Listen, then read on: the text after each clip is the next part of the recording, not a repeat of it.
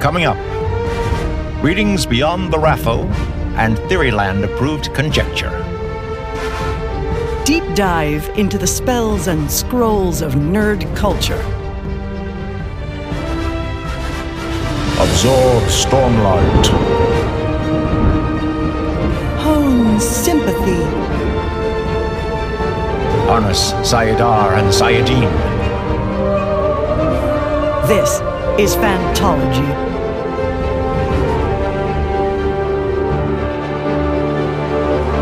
You may have heard of us.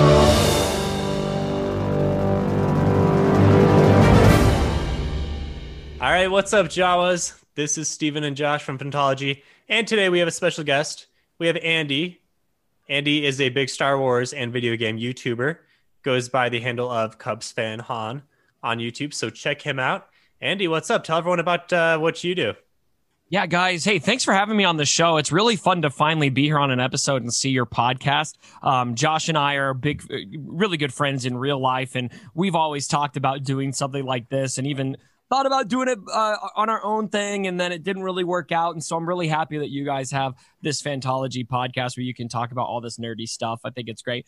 So I do Star Wars on YouTube and Twitch, mostly Star Wars games is my main pull on YouTube. But I really, really like talking about the Star Wars universe in general. The game that I play is called Star Wars Galaxy of Heroes, and it's a game that I would say most people playing it are very hardcore Star Wars fans, really hardcore Star Wars fans. And so it kind of forces you to really deep dive into the Star Wars universe to do what I do. And I'm pretty okay with that because I've always been a super big Star Wars fan. And I don't think there's any better time to be a Star Wars fan than right now with everything that we've had in the last couple of years and what we've got coming up in the future. So anyway, thanks for having me. I'm really excited to talk about The Mandalorian today. Yeah, we're stoked. This is going to be a season 2 review. I mean, but we could talk about whatever Star Wars. Josh and I are both, Star Wars fans for sure, but certainly not experts. So the dynamic this episode is going to be a little bit of us kind of like talking about our impressions of The Mandalorian and maybe you correcting us and telling us what we should actually be looking for. Oh, well, you know what? Here's the thing. Everybody's going to view these things in their own way, and there's not really a wrong or right way to view things. I mean, maybe I can give some additional context if you guys have, I don't know how much you guys are familiar with like Clone Wars and Rebels, which give a lot of context to stuff that's going on in season 2 of The Mandalorian.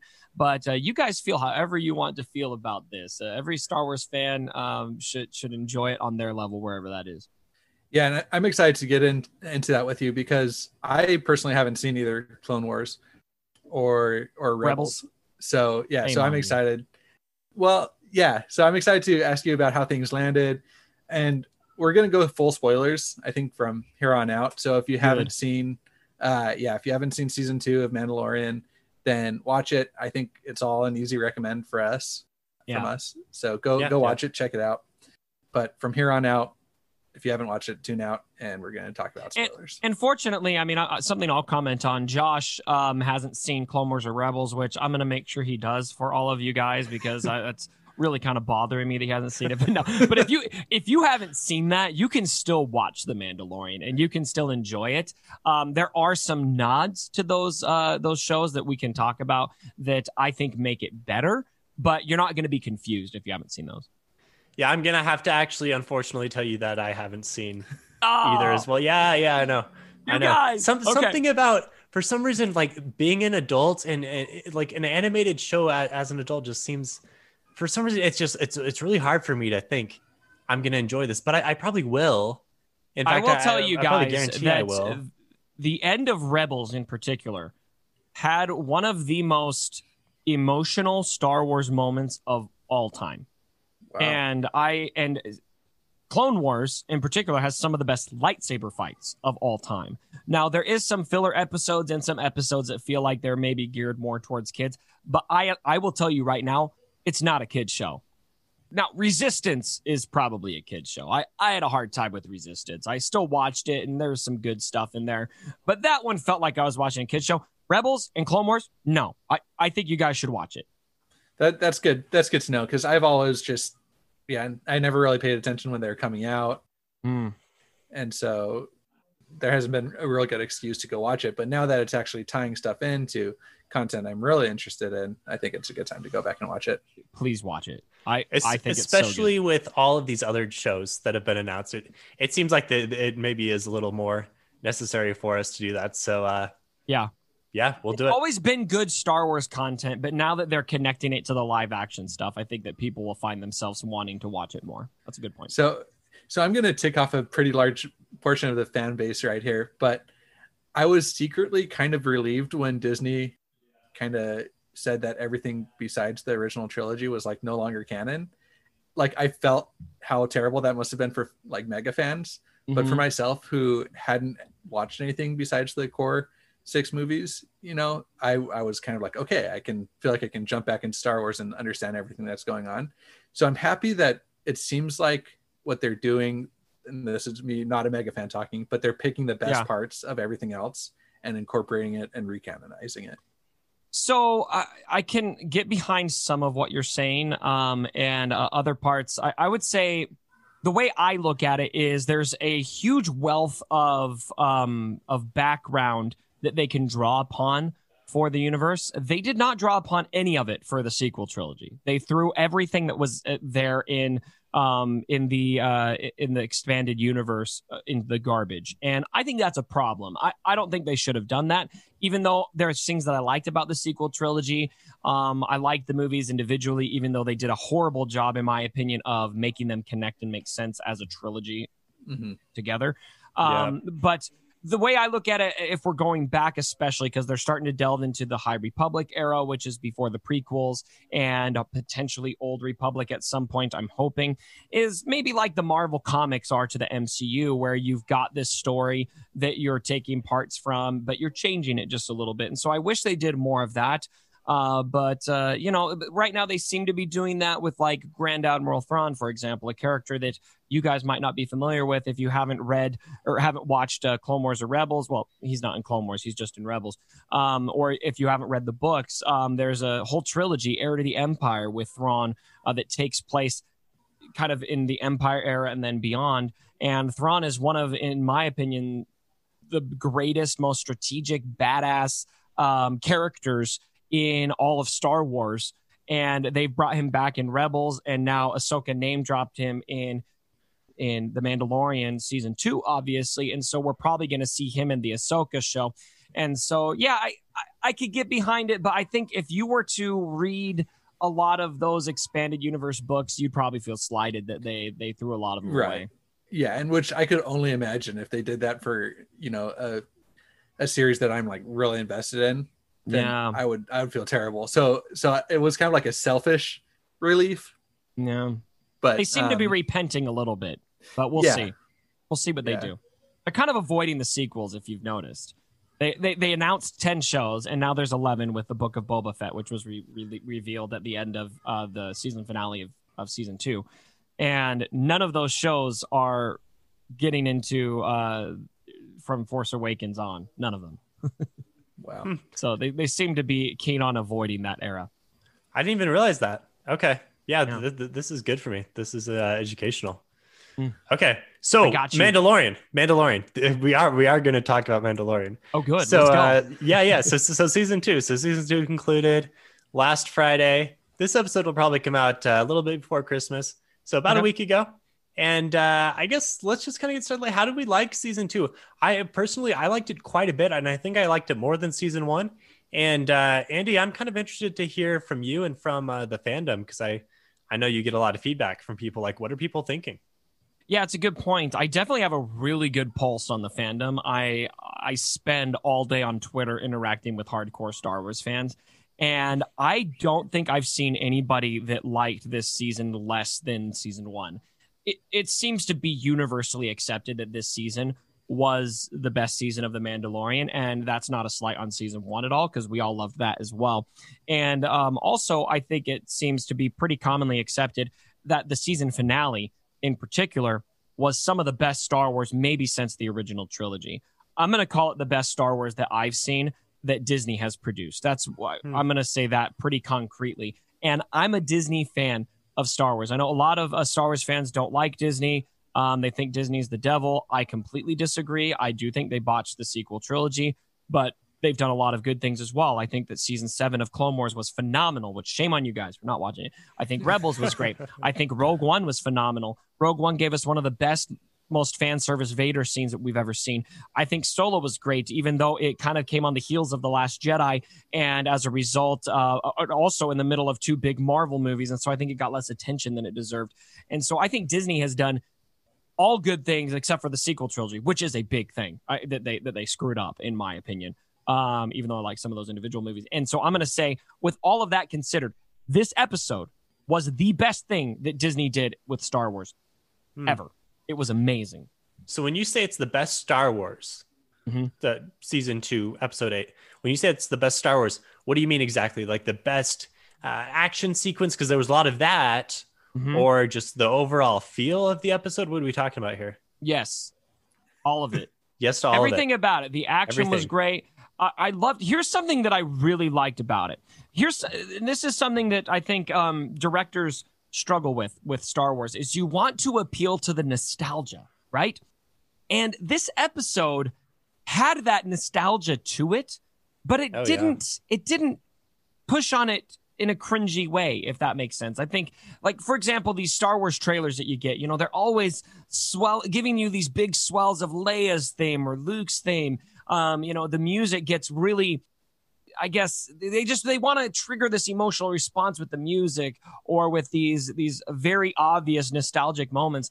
This episode was really subtle on the nostalgia. In fact, there was only one a bleep of maybe 30 seconds that played a familiar theme. Everything else was completely new from a music standpoint.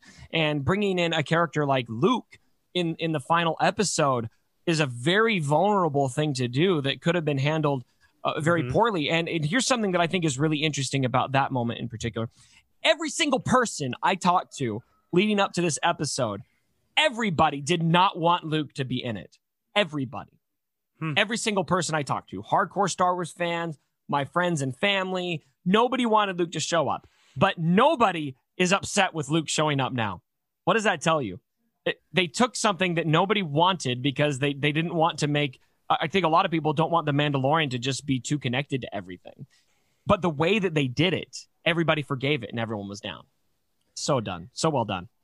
Yeah, I completely agree. If you have told me that Luke was going to be in the Mandalorian, like pre-season 1 or even after season 1, between season 2, I would have just said, oh, well, that's gonna wreck it, Yeah.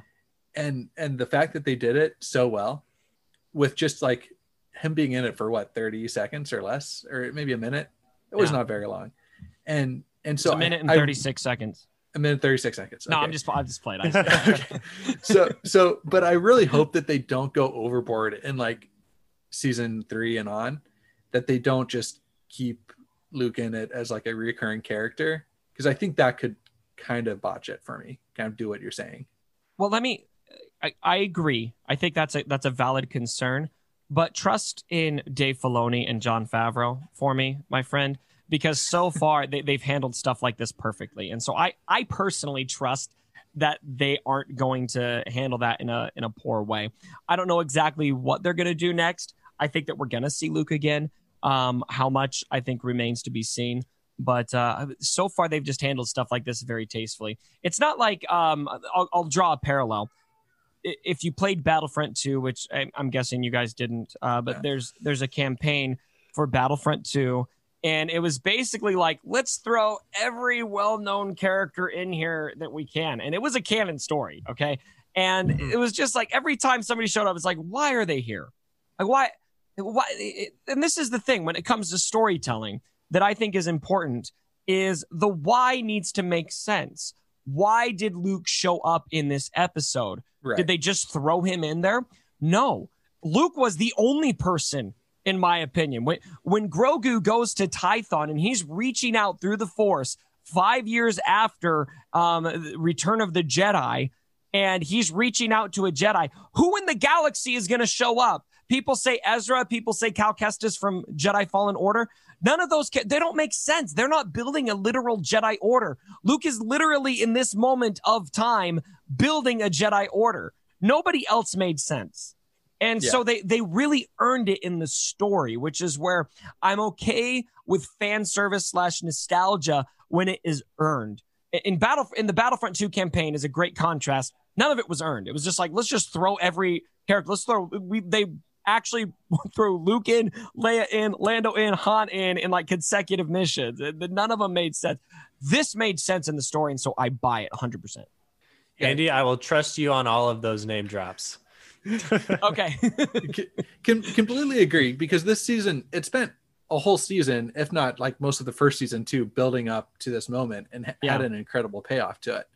So that's why I just hope that doesn't cheapen it in future seasons. But I agree. Like, I don't think that Favreau's putting out content that like I don't thoroughly enjoy. So I have. And by the way, hope for it.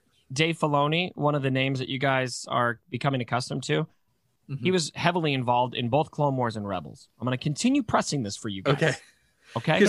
Because he directed a few episodes, right? He directed like 2 in this season, 1 in season 1 or something. Yeah, Dave Filoni directed the Ahsoka episode. Okay. All right. Okay.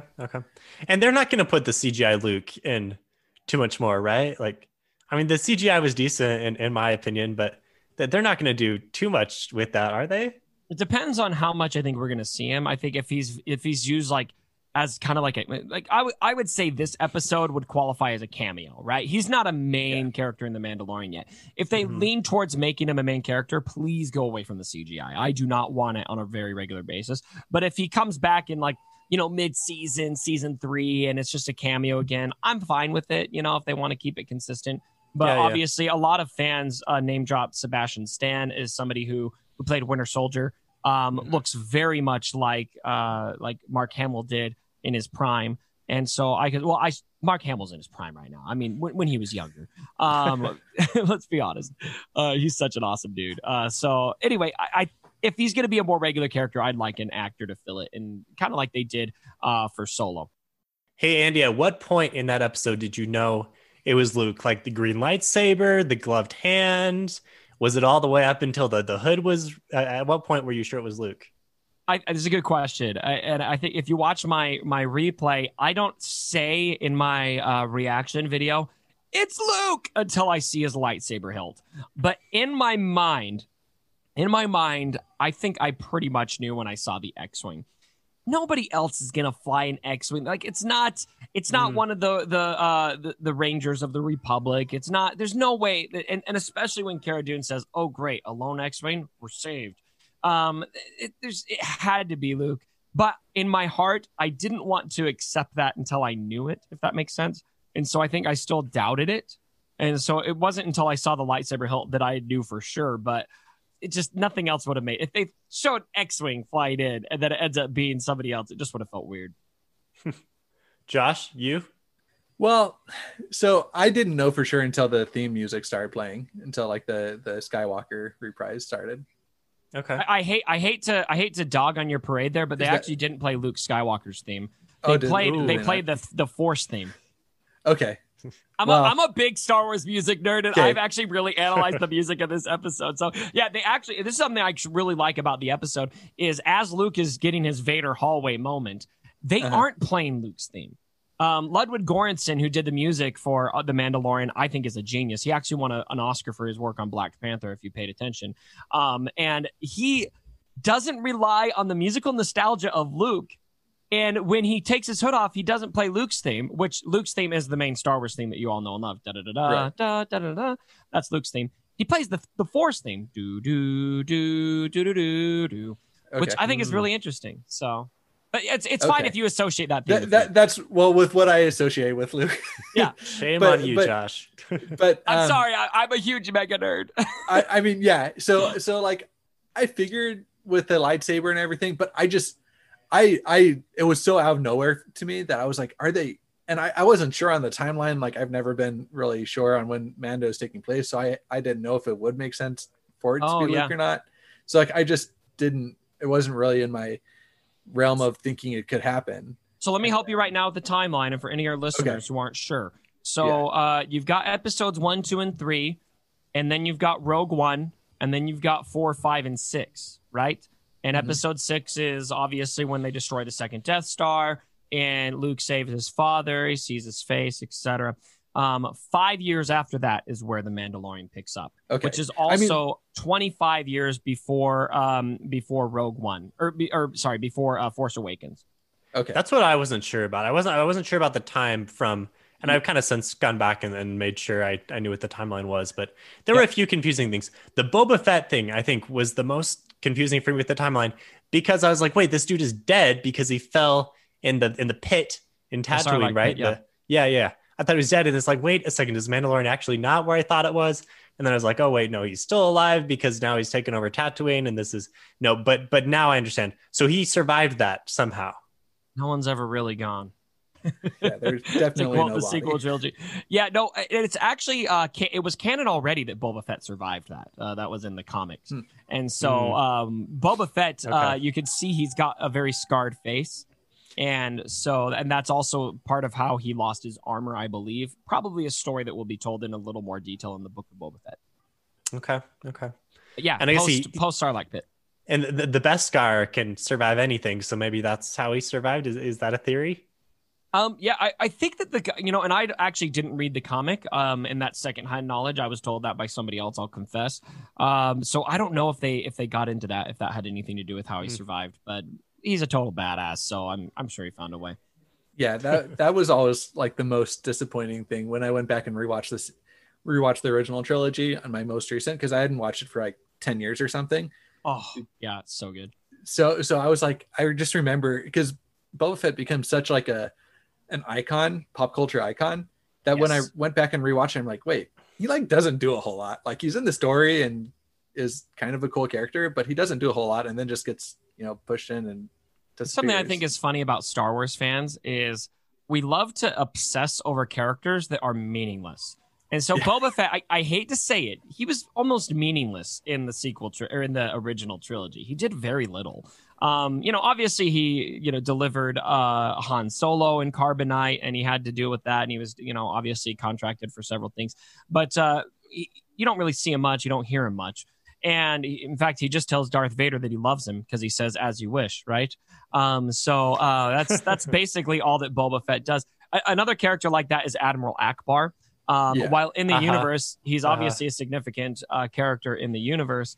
He's basically only known by the fandom because he says the famous line, "It's a trap," right? Yeah, he's been memed. He's been memed to death for sure.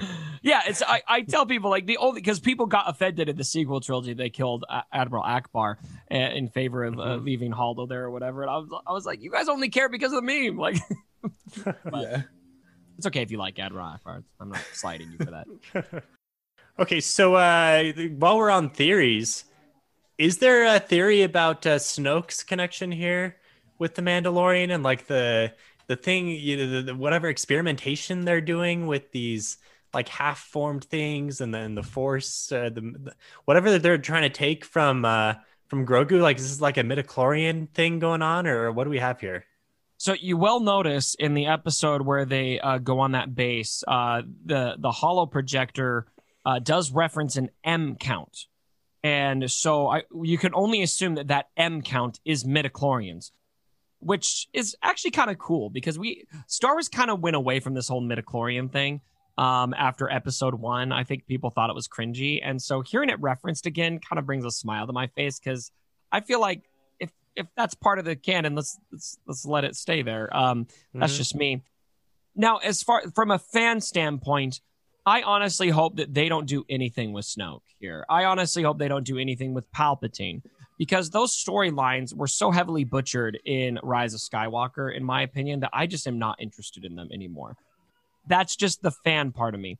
It's very plausible in universe, though, that this does connect. If you do see the I guess figure they have in the tube on that episode, if you freeze the frame and zoom in on it, it could feasibly look like Snoke. And so I think that it's very possible that we're seeing the beginnings of how Palpatine returns, which Snoke's connection seems to be only in connection to Palpatine's return, not really his own thing, which I absolutely hate that plot line. I think Snoke should have been his own thing, but that's just my own opinions speaking. So I hope it doesn't connect, but I think it's very plausible that it does. I honestly kind of think that maybe we could redeem some of the gaping plot holes in the second trilogy if we had some explanation for those things. I'm hoping it does. That's fair. That's fair. If it redeems those, I mean, that's something that a lot of people say about Clone Wars and Rebels.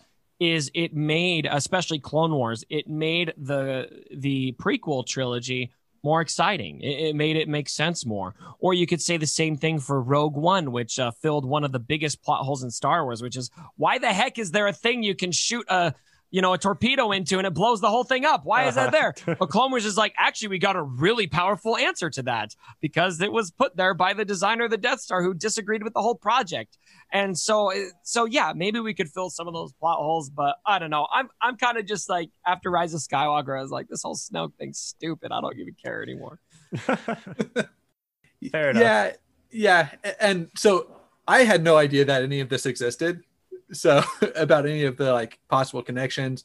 I mean, It's always been, I've wondered what they're doing with, like, if they're trying to make more like Force users or what they're doing with the blood. So that was definitely a question I had, but as just a casual viewer and not something that's like super connected to the fandom, it just like completely passed me by. So I don't think it's something where they're going to be turning off viewers because of these things, which is always a tricky line to walk on how much we're going to connect it to other things and how many Easter eggs we're going to put in there and making the narrative still make sense. So it sounds like they're doing a good job of that, of just having casual viewers be able to view it and have a good time with it, enjoy it, and then having stuff for fans to obsess over. For sure. Again, it feels like, based on all the shows that Disney announced, it feels like they're inclined to avoid that sequel trilogy because it sparked a lot of controversy in the fandom. And so this could be my bias speaking, but I also feel like if you look at Moff Gideon, what is motivating Moff Gideon right now? I don't see Moff Gideon as working for anybody right now. I don't see him as somebody who's obsessed with bringing Palpatine back. The Imperial Remnant is very scattered. A lot of Imperial officers are working to see their own needs met. And I personally think that Moff Gideon has his own reason for looking for Force users. And I think he's got some history with Grogu. I think it's actually an interesting theory I read once that maybe he even rescued Grogu from the Jedi Temple, that it goes that far back for him. And maybe he is seeking to himself become a Force user. And so those are plot lines I would rather see them explore because I think they bring depth to Moff Gideon more, who's still very much in play. And I think his history with Mandalore needs to come to fruition a lot more. I mean, his reaction to getting disarmed, which if you guys watch Rebels and Clone Wars, you'll learn more about the history of the Darksaber. And I loved the moment in this episode, the finale, of course, where he gets disarmed by Mandalorian and realizes, oh, you're not going to kill me. And you see him break into this twisted smile of, I'm excited to see what comes next because Bo-Katan's not going to like this because the saber has to be passed, through a trial by combat, etc. And so I would rather see them explore those plot lines more and how all of those connect to what Gideon is doing rather than I think it would kind of minimize Gideon if he's just some pawn who's working to bring Palpatine back. So speaking about future plot lines and what you're looking forward to, one thing that I've kind of talked to some people about that they're split on is season 3. So season 3 of The Mandalorian. Where are we going, right? Because now Grogu, that's been the whole thing, right? The Baby Yoda. What's going to happen with Baby Yoda? What's going on there? What is Baby Yoda's future? Now we have a bit of an answer, right? Luke has taken Baby Yoda. We don't know what's going to happen because, like you said, there's 25 years. Right. And obviously Baby Yoda's not in the next trilogy. So something happens in the intervening time. But are we as interested in season 3 with the Baby Yoda thing kind of tied up? Or I guess there's freedom for it to come back into play, right? Listen, I think if I'm Dave Filoni and Jon Favreau right now, I can go full Russell Crowe and put my hands out and say, are you not entertained? Everyone needs to just trust in these guys right now. I mean, there's a lot of questions in what's coming next, and we're going to be fine, guys. There's a lot of storylines that I think really need to be delved into. And if people are worried, I've seen a lot of people worried, like, oh my gosh, they're just going to let Kylo Ren kill Grogu.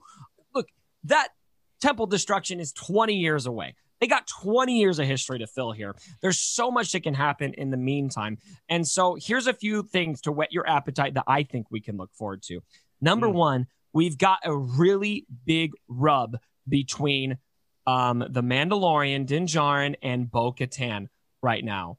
And that rub of Bo-Katan has this whole time been working towards becoming the leader of Mandalore. And if you did watch Rebels, Sabine Wren gave Bo-Katan the Darksaber, and she claimed leadership of Mandalore.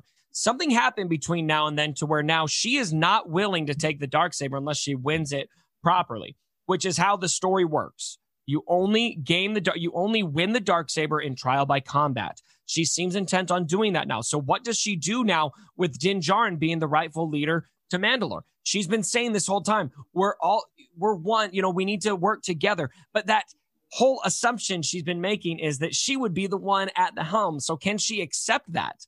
Can she accept that she's not going to be at the helm? Or will she go dark side on us and challenge Din Djarin, try to take it herself? And how will Din handle that? Din's not interested in being the leader of Mandalore, but now he is. He's the rightful leader of Mandalore. Is he okay with that? How is he going to handle that? And then Grogu. We've got Grogu off training with Yoda, or with Luke. We're definitely going to be seeing more of that, in my opinion, because The Mandalorian at its core is a story of Din Djarin just as much as it is a story of Grogu. And in particular, it's a story of their relationship. And so the biggest question I have is, how are they going to come back together? They're going to come back together, guys. I would be shocked if they didn't. It might take a little bit. They might spend a little bit of time away from each other, but eventually they're going to come back. And what will be the catalyst to bringing those two back? I go back to Ahsoka and how afraid she was to train Grogu because she saw Anakin in him and she thought, oh my gosh, this is going to be Anakin 2.0. And so is Grogu going to be a rebellious student? I think that's very likely. How is that going to connect to everything? And so to me, if people don't think that there's intrigue in the coming seasons, you're crazy. There's so much intrigue coming up next, and I can't wait to see what they do with it. So question. Yeah. I don't know Bo-Katan's character at all, really, because I think she was developed well enough in the series to where I understood all of her motivations within the context of the episode she was in. Yeah. Is she someone that you think could go dark? Would that tick fans off a lot? Oh, yeah. Yeah. So define dark. I mean, I wouldn't, dark might be a strong word for it, but she might cause problems. Bo-Katan is very impulsive. She's very hot-headed. She's a Mandalorian. And again, you need to watch because she's in Clone Wars. She's in Rebels. Her character's been firmly established. And the acting, the way that they portrayed her character in the series, I think was perfect. And they've given her a dilemma where I think I'm just really interested to see what she does because I could see her going either way. And I don't really know what she's going to do. Andy, do you think we're just going to continue with this plotline only through Mandalorian? Or do you think it's possible that these other shows that have been announced, it becomes almost like a Marvel expanded universe where, there's a plot line that exists through all of them and we get some things here and there where they all connect. I really like that idea. I think that's what really makes Marvel fun for me. And obviously Disney. So I'm hoping that's what I would hope for as a fan. I think that's what you're going to get. And here's the thing. Jon Favreau has been involved in Marvel. And obviously Disney has seen the contrast in how the Marvel fandom has responded to the tremendous success of the MCU. And I think what we're doing is we're doing a Star Wars cinematic universe now that is kind of framed in a similar way. They're just getting started a bit late on doing it like that. We've got all of these shows set during the period of The Mandalorian. If you paid attention to the show announcements, I'll fill you guys in right now. Obviously, The Mandalorian, Book of Boba Fett now, a newly announced show in the time frame of The Mandalorian. You've also got the Ahsoka show set in the period of The Mandalorian. And then you've also got Rangers of the New Republic, also set in the period of The Mandalorian. And they've told us that these shows are all going to build towards some climactic event. And so what that event is going to be remains to be seen. I personally think it's probably going to connect to Mandalore. And so I think that this is probably the Bo-Katan's story is probably a story that's going to weave itself in and out of all of the shows and probably culminate in maybe a super show that comes together, kind of like Defenders was for the Netflix shows. I could see them easily doing something like that. Something also to note is I find it very likely that the Ahsoka show will have a lot of Bo-Katan in it, because Ahsoka and Bo-Katan have a ton of history together. And so I could see easily Bo-Katan and that story and Mandalore and everything coming in through all of it. But I think right now it's set up to primarily be told through The Mandalorian as kind of the base home show, because the main rub in the story right now is between Din Djarin and Bo-Katan. I'm getting excited hearing you explain all that. I'm now twice as excited, 3 times more. I'm very excited to see where this is going, to this big climactic event that you talked about.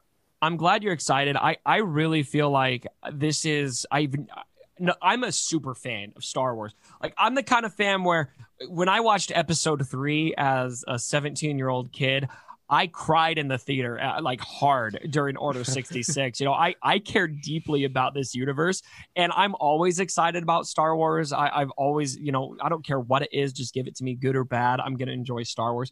But this is the best time, period, to be a Star Wars fan. There's never been a more exciting time, in my opinion. It's super good. So yeah, you should be excited. Take it up a couple more notches. Let's go. and so would you say that for sure, like Clone Wars, I mean, I know you've urged us to watch it. Is it required watching, do you think, for these to get the most out of these series, or even? I definitely feel like, I mean, if you really want to get into the emotion of all of this, especially getting ready for Ahsoka's show, I think Ahsoka's show will be a lot more meaningful to you if you watch Clone Wars. Her character is so good. And if you don't know, she's Anakin's Padawan. And the relationship they have with each other is so good. And then Rebels gets into this, I'll soft spoiler here, but it gets into this rub of Ahsoka realizing that her master, who she loves, is Darth Vader. And there's even a fight there that takes place. And it's so emotional and so powerful. And now you've got this outstanding plot line that I think they're probably going to get into that will be very meaningful, of Ahsoka doesn't realize that Anakin got redeemed in the last moment. How is she going to find that out? And so I would say it's not required watching from the perspective of they're going to have everything make sense without watching those things. I think they definitely want it to be something anybody can watch. But if you really want to get into the emotion and understand these characters on a deep, complex level, please watch Clone Wars and Rebels. Okay. So I guess the characters are pretty much the same characters. I mean, I know that they obviously have the same name, but they're not just like, they're really keeping it and building off the foundation that they laid in Clone Wars. Yeah, there's going to be a lot more power there, I think. Like the Ahsoka episode, for you guys, you watch that, you don't know Ahsoka yet, right? And it's probably a cool episode. For me, I was like almost crying seeing this character visualized in live action and hearing her theme played and seeing her reference Anakin during the episode, because there's so much there. And here's something else to think about. Like you get connected to Star Wars characters through a trilogy of films, right? And you care about them, their arc and where they resolve, etc. For Clone Wars, you've got 7 seasons of character arc. How much time is there where you're getting to know these characters and you're becoming, starting to love them, and you spend so much time with them, and it means so much. And especially Clone Wars season 7 is basically Ahsoka's show. Like it's all about Ahsoka. There's so much there that makes it more meaningful. And so if you want to enhance your experience, you'll still enjoy it. I'm sure you guys still enjoyed the Ahsoka episode, but it's so much more powerful if you've gotten to know these characters through those shows. Yeah, honestly, watching that episode, I was like, oh, this is cool. I know this is a character that other people care about. So I'm going to think it's cool as well. But I can tell that if I was to watch, I would be even more connected. And expanded universes are so cool. In my, like, I love the Marvel universe. And one series that we're really into on the book side is Brandon Sanderson's Cosmere, where he's got all of these different series that all kind of tie in. And for the casual fan, you can read the books and you're like, oh, this is a fun story. And then for the real nerds like us, we're like, oh my gosh, like this guy is this guy. And they all tie in together from this other series. And there's so much potential for just so much cool stuff when you get into this expanded universe that brings in all these different things. And yeah, I love it. Okay, I'm excited. I'm committed to being a Star Wars nerd now. I'm gonna follow up with you guys next time you bring me on your show, and I'd love to come on again to talk more Star Wars with you or Marvel. I love to talk Marvel too. I'm gonna make sure you guys have watched this, and I'll tell you this hot take for you. Ahsoka Tano might be my favorite Star Wars character of any Star Wars character. Really? Obi-Wan is very high on the list as well.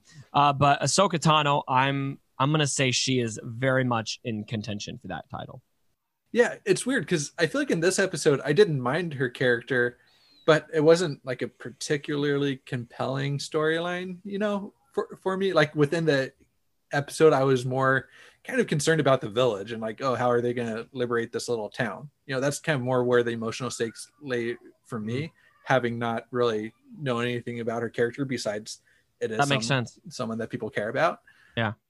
Because she was, it seemed like at the beginning of the episode, she was almost like set up to be kind of a gray character with her just kind of mowing people down. Oh, she's not a Jedi. Yeah. So that's she leaves the Jedi Order, and there's a lot of history there. Oh my gosh, you guys got to see this. Okay. All right. There's so much story there. See, the thing is like, that makes sense to me hearing that because you don't know about Ahsoka, but for me, it was like the ultimate fan service Ahsoka moment. I was just watching her mow down people and the way she did it. And the little, like, there's this moment where she, right after she cuts the bell and it rolls down and she's just mowed everyone down. There's one guy remaining and he looks at her, he's like, oh crap. And she just kind of tilts her head and smiles at him and lets him run away. It was such an Ahsoka moment. Like, there's just so much there. Okay. Did you like the live action portrayal? Sounds like yes. Yeah. Like Rosario Dawson did an amazing job. I thought the live action, the way that she fought and the way that she talked, the way that she moved, everything about her screamed Ahsoka to me. And so I thought it was a very worthy portrayal. A lot of people wanted it to be Ashley Eckstein, who is the voice actress. And I think she would have been amazing too. But what I like about the pick for Rosario Dawson is she just looks more like Ahsoka and she feels more like Ahsoka, even though Ashley owns that character. I thought the passing of the torch worked well, and they even had a little interaction on Twitter over it. And so it's good to see, even though I'm sure Ashley, I would guarantee you Ashley's heart aches that she wasn't given the opportunity to play that character because she loves Ahsoka so much. I thought the portrayal was perfect, and I've got no complaint. So we wanted to talk favorite characters from season 2. Sounds like your pick is Ahsoka. Josh, who is your favorite character from season 2? I'm going to have to go with, what's his name? Bill Burr's character. Yeah, Mayfield. Yeah. I loved him. Mm-hmm. I thought that he added some needed levity to the season because we got some pretty heavy episodes there, with them kind of just mowing down a bunch of stormtroopers and then Grogu getting kidnapped. And it was getting a little bit dark, which is fine. I like dark shows, but I just enjoyed the timing of that episode, him coming in, cracking wise, getting a little bit of emotional depth as well when he was sitting down with his previous commander and seeing how he provided some levity and some really nice kind of deeper philosophical discussions, like you say, with his previous commander. There was some realization there and then some good character growth, and then also his conversation with the Mandalorian when they were in that armored truck, right? Moving the stuff. What was the stuff? Some kind of chemical, right? That they were moving over. Anyway, that was a good discussion there.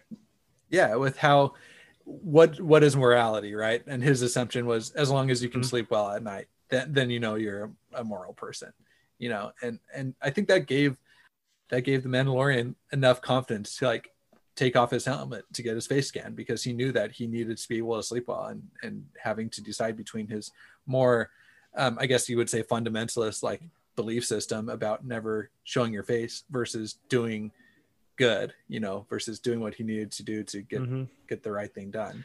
I feel like Star Wars, and go ahead and correct me here, Andy, but I feel like Star Wars, at least from my perspective, has always been a good versus evil type of thing. And now with moments like these, we're getting into more of what is good? What is evil? Is there kind of a gray middle ground? And I think it's, I don't know, maybe an expansion of some of the deeper meanings of Star Wars. this is my favorite part of recent Star Wars, is that it is delving into that nuance, which is something that I think OG Star Wars didn't do quite as good of a job of. Is very polarizing, light side, dark side.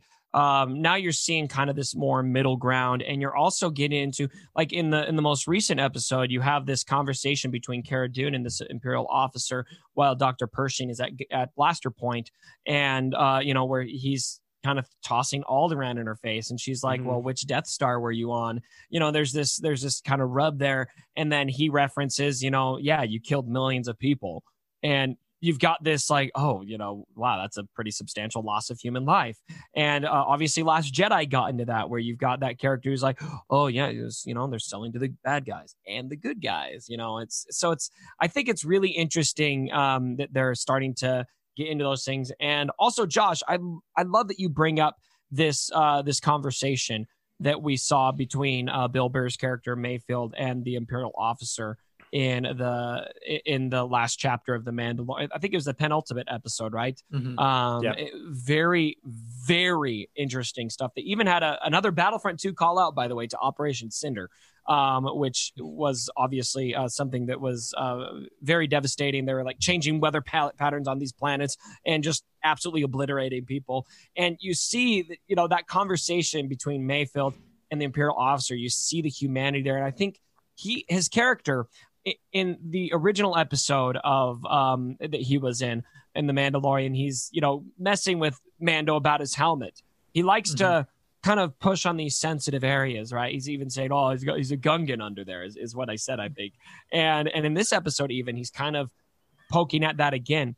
But then after that conversation, when he has that very human moment where he kind of confronts his enemy and then ultimately kills him, and they're going out, he tells he gives the Mando his helmet back, and he says to him, I didn't see anything.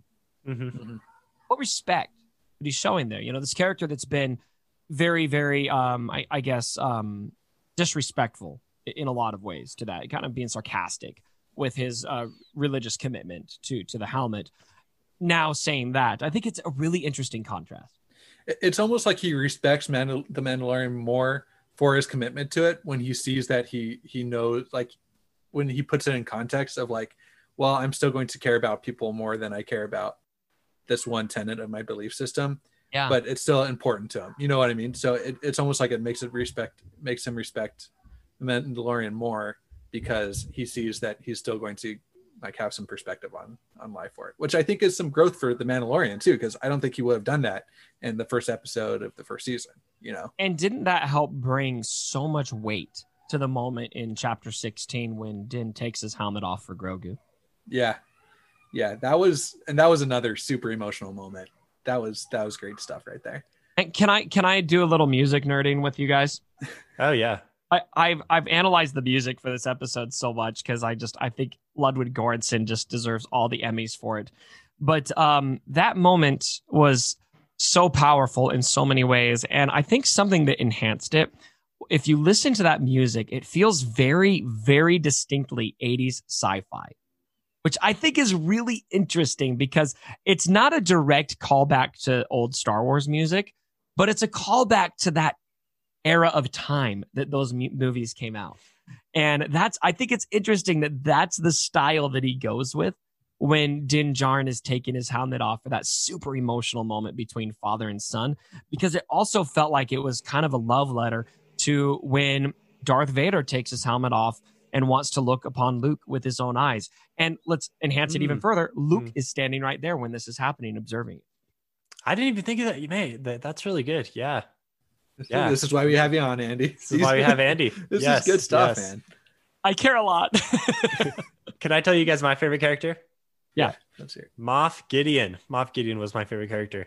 I just thought the performance was outstanding. It's fantastic. Giancarlo Esposito. Is that how you say his name? I mean, something like that. It's Gus from Breaking Bad, man. Like, yeah. Yeah, I was so convinced that this dude was totally evil, but also brilliant. Yeah. And I mean, ultimately, he did get outsmarted, but or at least outplayed. But he didn't think Luke would be there. But yeah, I mean, that's the thing, is a wild card. And again, this is another example. I think we're seeing a lot of this Deus Ex Machina things done really well. in media right now is Luke did kind of provide that, right? Like they were in an unwinnable situation, and kind of a godlike figure comes down and destroys. Well, you always knew they were going to win somehow. Yeah. I mean, that's the thing is, I feel like the stakes are high enough with Mandalorian because they really they don't shy away from bad things happening to these characters. Yeah. Where like, I don't know, I could have seen Moff getting away with baby or with Grogu. Yeah. And like, well, he does for a few episodes, and then they destroy his ship. I mean, that was devastating to me. It's like, man, this ship is taking me through everything, and now it's gone. And that sucked. And we don't have a ship for Mando right now going into season 3. He's shipless. Yeah. Well, unless he just commandeers that first order ship, or that not first order, the light cruiser. The light. He's going to take the whole light cruiser. Just like, hey, I'm okay with that. Yeah, he could rock it. Well, actually, he won't, because he promised it to Bo-Katan if she helps him. Oh, that's right. Yeah, I just remember that. It was cool to see him cruise around in Slave One. That's a very cool ship. I love that. But Boba went away. He's off on Tatooine now, rocking Jabba's palace. So who knows? All right, we only have a few minutes left to close out. I just want to hear everyone's favorite episode or moment, or what was like the one thing from the season that you're going to remember the most. I mean, I know there's not just one thing, but what was something that we haven't talked about yet to try to cover more of the show, more of the season? Ooh. Well, my favorite, if you're going to ask my favorite moment that I'm going to remember the most, is something we've talked about already. It's when Din takes his helmet off. I felt like that with Grogu there, that moment was just so powerful on so many levels. They earned the power of it through a setup of 2 seasons, and the way that Pedro Pascal acted in that moment was so powerful. That's the moment that I'm thinking of over and over and over again, and just visualizing. But if I were to pick another moment that I really liked out of the episodes, is probably the whole how everything transpired on Tython with Grogu in particular, meditating on the Seer Stone. And Tython, if you guys don't know, has so much history in the Star Wars universe. It's actually the birthplace of Force users. It's where they first commandeered the Force and learned how to wield it. And there's just so much depth in history. Now, a lot of that history isn't canon. So, but the planet in expanded universe, is that temple? That temple is like the place, the original. It's the original. It's the OG temple. And so, for him to be meditated on top of that scene, or on top of that temple, while all that was going on, was just a really, really cool moment to me that I just wanted to absorb and suck in, and then ended in tragedy, which was very depressing. Hey, do you know where that was filmed? It looked like it was southern Utah or desert of Arizona, somewhere kind of where we are. So if I understand, I don't know if season 2 was the same way, but I think they filmed everything, literally everything, in a studio. Wow. Even those landscape moments. It felt like, looking at it, it looks like it's outside, but I've been told that it's all in a studio. I don't know if season 2 might have been different, but I know season 1 was 100% studio. So this is something that our guy Brandon Sanderson has talked about a little bit, because he wants to make his big series, Stormlight Archive, into a TV show one day. It would fit really well as a nice 8 episode season type of thing. But this series it takes place in this totally alien landscape, and it would have to be totally CGI. But he referenced The Mandalorian as something that's really kind of a game changer right now with the way that they're doing CGI. It's more affordable, and they're able to make it look so real. I mean, obviously I thought it took place in a real set somewhere outdoors. So I'm excited that we're having shows that are doing this and breaking ground for some of our favorite fantasy series to potentially get onto screen one day. Yeah, they did a lot. And I mean, you really see it kind of come to fruition, I think, in the last episode, where you see, I mean, how many different shots of that light cruiser. You see so much of it. I mean, you're used to seeing a ship like, I'll use an example of chapter 6 of The Mandalorian, which is where they're rescuing that Twi'lek character, and they're going through that ship, and it's kind of like it's kind of like Star Wars Among Us on the ship, and you see like the same hallway 5 times. It's that's all they got. Contrast that with this light cruiser moment, where you're seeing maybe 7 or 8 different rooms in that light cruiser, and so they're really building upon that, and I think they're doing a lot better with it. Yeah, nice. Okay, Josh, what's yours? We got to go quick because I know Andy's late for his stream. Yeah, this is a smaller moment, but when Mando holds out, when they're in the ship cruising, and he holds out the little bead, and Grogu pulls it toward him, and you get that little outburst of emotion from Mando, and then Grogu kind of like freaks out a little bit, or not freaks out, but and then Mando like calms him down, and it's like, no, it's okay, I'm not upset. You did really well. Just like as a father of kind of a kid that does get up to a lot of hijinks and then really feels things if like I ever lose my patience with him or anything. Also a kid that loves Mandalorian, right? Yeah, also a kid that loves Mandalorian. Good dad. Good dad. But he I just really felt like a human connection, which I'm always looking for with Mando, because it is hard with the mask on. You know, you can't see the emotion in the face. It just was another really great connection moment where I was like, I relate on another level to like what this character is going through. So I want to talk about this because I think a lot of people I saw were worried about where season 3 is going because Grogu and Mando are separated, etc. The big reason why I'm not worried about that is because I believe at the core, The Mandalorian is a story of father and son. It's a different father and son. It's an adoptive father and son, but that is the relationship that drives this show. And I thought I actually thought of something just now that I thought was really interesting because I relate to this so much on a father level too. I don't know if you have kids, Steven, but I do not. No. Oh, okay. So you don't, but Josh and I definitely do. But I thought it was interesting that you just said, you don't see the emotion behind the mask. That kind of takes it to another level for me, doesn't it? Because it's sometimes I think dads put on a mask, don't they? I just thought about that. That's true. Yeah, that's a good point. Because, you want to hide the fear. You want to hide the fear of providing, the fear of the unknown, etc. And you want to kind of put on a mask and just put on a happy face for everyone. And so I think that's an interesting, depth to this father-son relationship that you just kind of made me think about. Nice.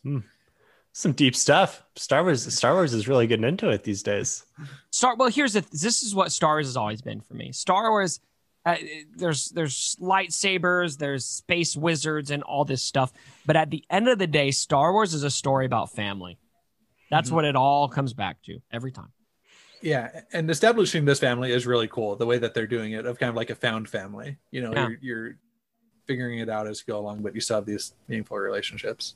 And an adopted son is no less a son. Yeah. So to kind of take it back to the surface level blowing up stuff, I think one thing that I really liked, one episode that I really liked, I think episode 4 maybe is a little underappreciated. The one where they go in to the lab and they think they're just going to blow up this with this outpost, and turns out that they discover the science, the nefarious stuff is going on. Then they escape down through the chasms there, and they're what is that thing? Some kind of armored speeder. Yeah, something like that. Yeah. Anyway, I just thought that episode was very exciting, and I love the little team that they sent through there. Fun to have Carl Weathers back for that episode as well. So yeah, that was mine. Up until the last episode, I think that was my favorite.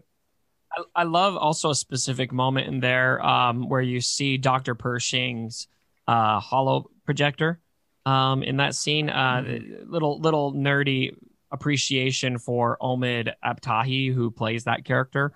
He tweeted out that it was always his child dream to be a Star Wars projected image, and here he was cool. As a projected image in an episode. So it's kind of a cool little moment that I appreciate more after seeing how nerdy the actor was about it.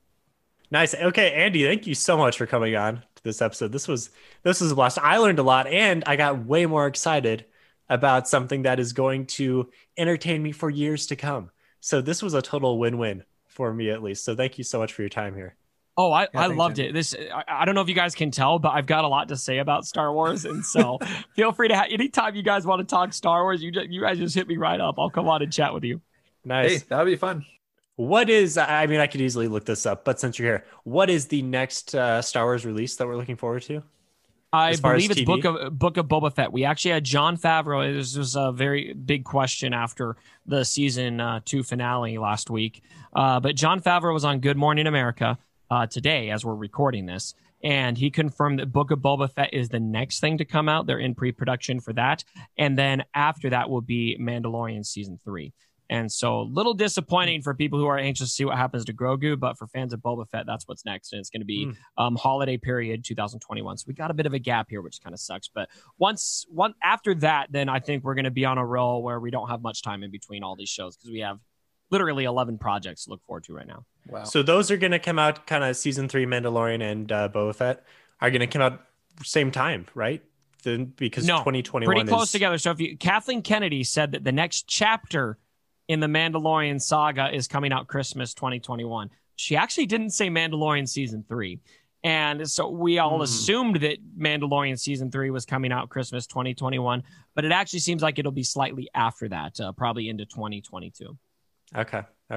So the next chapter then will be Book of Boba Fett is what we're speculation. Okay.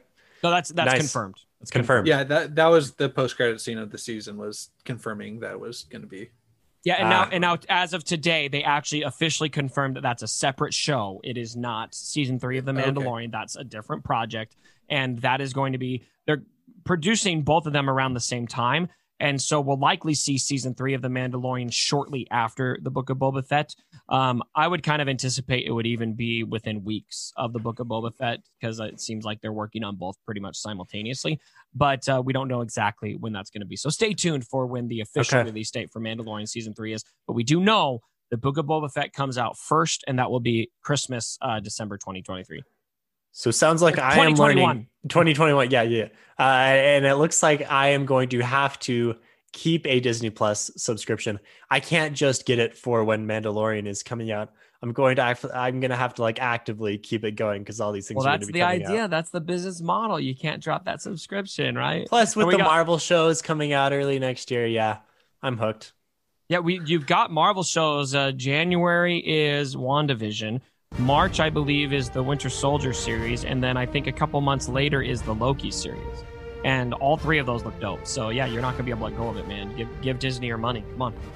Hey, that's worth the $8 a month or whatever it is. 100%, man. Best $8 I've ever spent.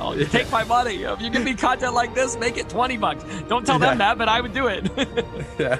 Awesome. All right. Thanks again, Andy. And if you want to see more Phantology, you can find us at www.phantologybooks.com on all your podcast providers. And you can support the show at patreon.com/phantology_books.